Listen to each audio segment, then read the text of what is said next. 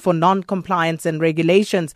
Gauteng MEC for Roads and Transport, Dr. Ismail Vadi, says that the licenses of the affected testing stations have been suspended. And he joins us on the line now to give us a little more clarity on the situation. Dr. Vadi, thanks for your time. Good morning, Sakina. How are you? I'm very well, thanks, Dr. Vadi. Dr. Vadi, so these regulations that the stations have omitted to abide by, what exactly are they? So I think, not to be technical, what it involves is that when you take a car for a roadworthy certificate and for testing, then you check the brakes and you check the stability of the steering wheel to make sure that everything is in working condition. And when we conducted inspections at these various vehicle testing stations, and these are both in the public and private sector, we found that a number of them were not compliant, and some of them didn't even have the equipment necessary to test the braking system and the steering wheel system. Now, it's inconceivable how they could be issuing roadworthy certificates if they don't even have the equipment installed within these stations. So we've made an appeal to them for a good number of months, saying that, look, get the equipment in place, etc. But some of them have just ignored our request, and as a result, I've taken the decision to suspend the operations altogether.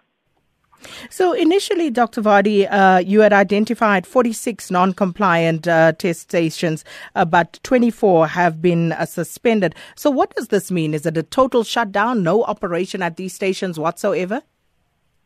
Well, these stations will no longer be able to conduct roadworthy inspections for your cars. So if you drive in with your car and you want to have your car roadworthy checked, they won't be able to do that, and they won't be able to issue you with a roadworthy certificate. Should they comply, we will lift the suspensions as soon as possible. Will there be any further punishment for these stations, the owners of them?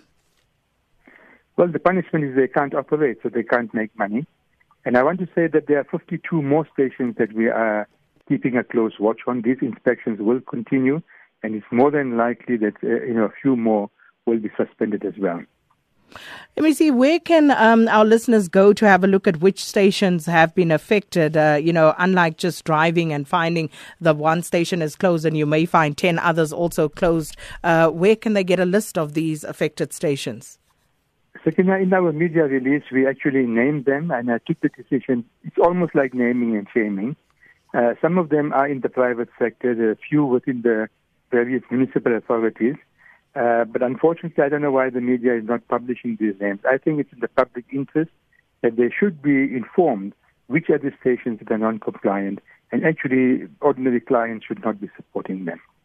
Well, MEC, I actually just went onto your statement and I've got them. I'm just going to run through those names very quickly, but let me release you. Thanks so much for your time this morning.